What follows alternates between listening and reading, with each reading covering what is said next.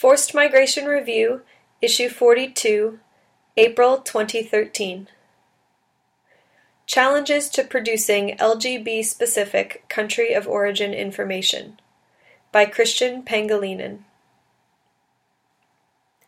Evaluations of whether lesbian, gay, and bisexual (LGB) asylum claimants have a well-founded fear of persecution frequently require country of origin information (COI) on the state of LGB people in the country of origin.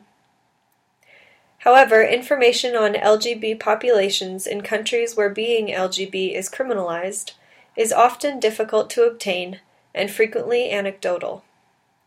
First-hand accounts from LGB people themselves are rare. In order to help address this lack of information in Tanzania, I interviewed 40 self-identified LGB people in Dar es Salaam. Some organizations and individuals, primarily those who advocate for shielding LGB advocacy within advocacy for HIV and AIDS prevention and treatment, advised me that people would refuse to answer direct questions regarding their sexual orientation. However, I did not find that direct questions alienated respondents, even those who did not self-identify as LGB. Those whom I interviewed had experienced discrimination by family members, removal from school, derogatory and hate language, harassment by police, humiliating treatment by medical providers, fear of accessing public transportation, and, in one case, corrective rape.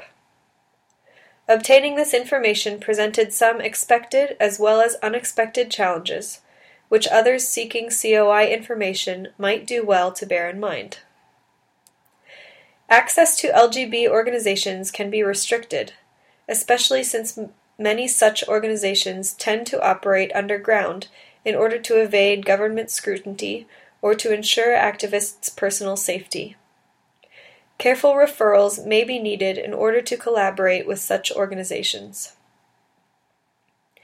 Information gathered will inevitably depend on which stakeholders are contacted.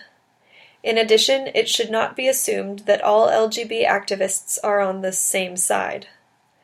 LGB organizations may be in active competition or even in conflict. While differences of strategy may be expected, LGB organizations in Dar es Salaam also compete for legitimacy as representatives of LGB people, driven in part by competition over access to funds.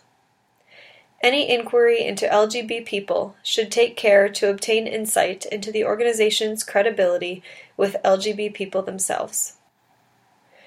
Christian Pangilinan, CHRISTPANGILINAN